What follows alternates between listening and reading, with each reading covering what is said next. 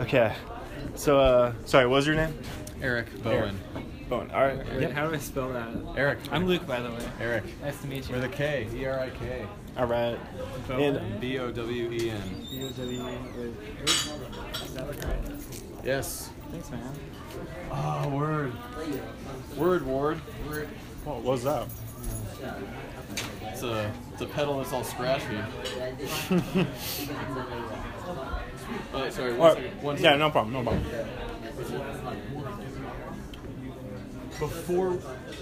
Before I forget, we can leave our stuff here. We just got to kind of pile it into this corner. Because we played them all. Yeah. So there's a trio, so that's all good. I'll do that. All right. All good. Yeah. All right. So, what's your typical pre-show routine when you're not talking to reporters like me? Show up, set up, get a beer. That's about it. Maybe discuss some new songs, something like that. But just kind of hang out. All right, cool. Where are you guys from? I live in Moscow. Originally, I'm from Lewiston. Stefan's from Boise. He lives in Lewiston now. And David's from Portland. Moved to Pullman when he was in high school, and then now he's in Ann Arbor going to Michigan. Cool. Because that kid's in college. Wow. Go blue. And how long have you guys been together as a band? 3 years. Yeah, we've all been playing together as a band for quite a while. I've been playing with David since he moved here from Portland, or shortly after. You guys have been here for like 5 years. We moved here in 2011. 6 years. Been here for 6 years. Yeah.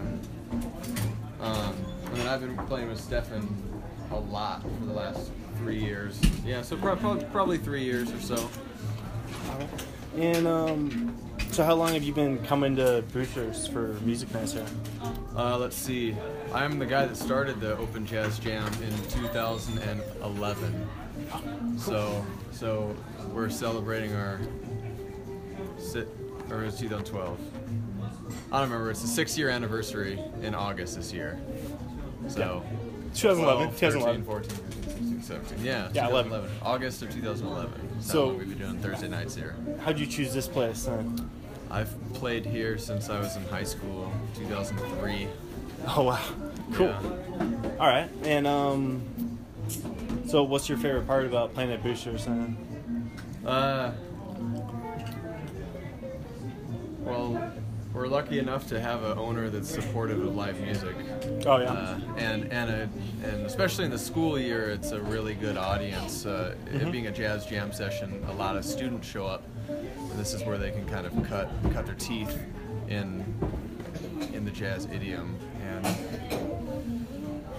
so you get students in here playing jazz? yeah, and everyone's good on the.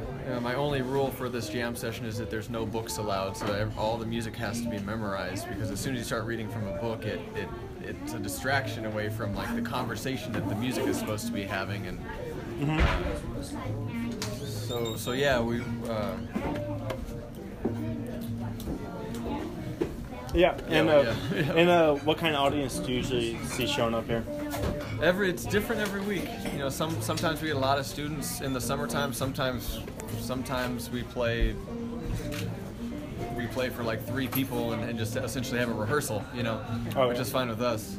But sometimes we need some of those. Those are the nights we can kind of stretch and do some things we normally wouldn't play to, like a packed house. Mm-hmm. And so who are some of your musical influences? I get that question a lot. Really early on piano I listened to a bunch of Ahmad Jamal and a lot of Count Basie Orchestra. Recently it's been guys like Robert Glasper, who's a piano player, Corey Henry. It's like the man. Corey Henry? Yeah. Corey Henry is like the guy, right? Is he a piano player too? Yeah, these are all pretty much piano players. All 4 of the aforementioned were piano players. A lot of organ players too. I play some organ, so a lot of organ. Joey DeFrancesco, Jimmy Smith, Jack McDuff, John Patton. You hip to John Patton? John Patton, man. Yeah. He's like the boogaloo player that Jimmy Smith wished he could be. Yeah. He's bad dude. Dude, I'm out of a key right now. You need a drum key? I might have one in the red box in my car. Do you see the van? Oh yeah, I lost. Oh yeah. I lost my key at the alley. Thank you. I might have one.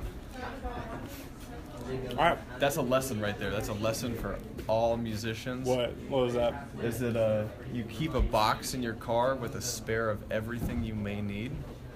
So then if you forget it and it just lives there, you don't ever take it out unless you need it, and then it immediately goes back into that box. So like if all these pedals down here, I have an extra one in that box. I have every cable back here, I have an extra one of those. Cable for that speaker, microphone, everything. I have an extra. It just lives in the box. The box. Yeah, and it lives in the car. And if I change cars to my other car and go to a gig, the box goes with me, because the worst thing you can be is like 5 hours away, Yeah. you know, or out in the middle of nowhere, and something Yeah. doesn't work, and then you have something in the spare that you know that does. Yeah. So yeah. Go ahead. Awesome. Well, thank you. Yeah, thank you. All right. Thanks, Eric. Yeah. Have a good show. What's up, dude? Yeah, go ahead and plug in the XLRs. Sure. All right. One sec. Hey guys, hope you enjoyed my little talk with the Eric Bowen Band there. That was so much fun. Like, there's something about just musicians, just people who know how to play music. They're like on another level of coolness than the rest of us, I think. Like, I don't know what it is. It's like they have a secret that we don't know. Like, they know something we don't know. But I don't know. Like, that's one of the things I wish I would have done when I was younger. I kind of wish I would have like learned how to play an instrument. I did piano lessons in 3rd grade, maybe 2nd, 3rd grade, maybe 4th. I played the trombone back in like 4th, 5th, 6th grade, but I stopped after that. Like, I don't know. It's very underrated, I think. Like, when you're a kid, you think it's kind of nerdy. You think it's kind of a waste of time. You have to practice every day for hours. You have to have a family that allows you to do it. Like, you have a space to do it. You are allowed to make the noise. I think it takes a lot of different factors coming together. You have to have a good teacher sometimes, I think. And then just natural talent. I'm sure a lot of musicians are just extremely naturally talented. But yeah, that was so much fun. Like, I like interviewing musicians. I could work for like the Rolling Stone, like just go around talking to, that'd be really cool. Like Almost Famous, my version of Almost Famous there. But that's a great movie. I really like that movie. We'll talk about it in the future, not in the, I all of a sudden got confused there. I thought I was recording an intro. I'm not recording an intro for a episode. I'm recording the end of, see, that's what happens when you record a bunch of these. You're like, wait, what am I talking to you guys about right now? Oh yeah, I'm talking to you guys in the Eric Bowen interview, not an episode of A Star Is Born. Of course. Silly. But yeah, Eric Bowen Band, super cool. Jazz piano. I loved it when he talked about having that box, the box that has everything. It's like you always need it. Wherever you go, you know where to find it. That was like my favorite part of the interview. It's kind of just a metaphor for like always be prepared in life. I love it. Yeah, check out my books on Amazon, Kindle. Thank you for sharing the podcast with people. And have a great day. I love ya.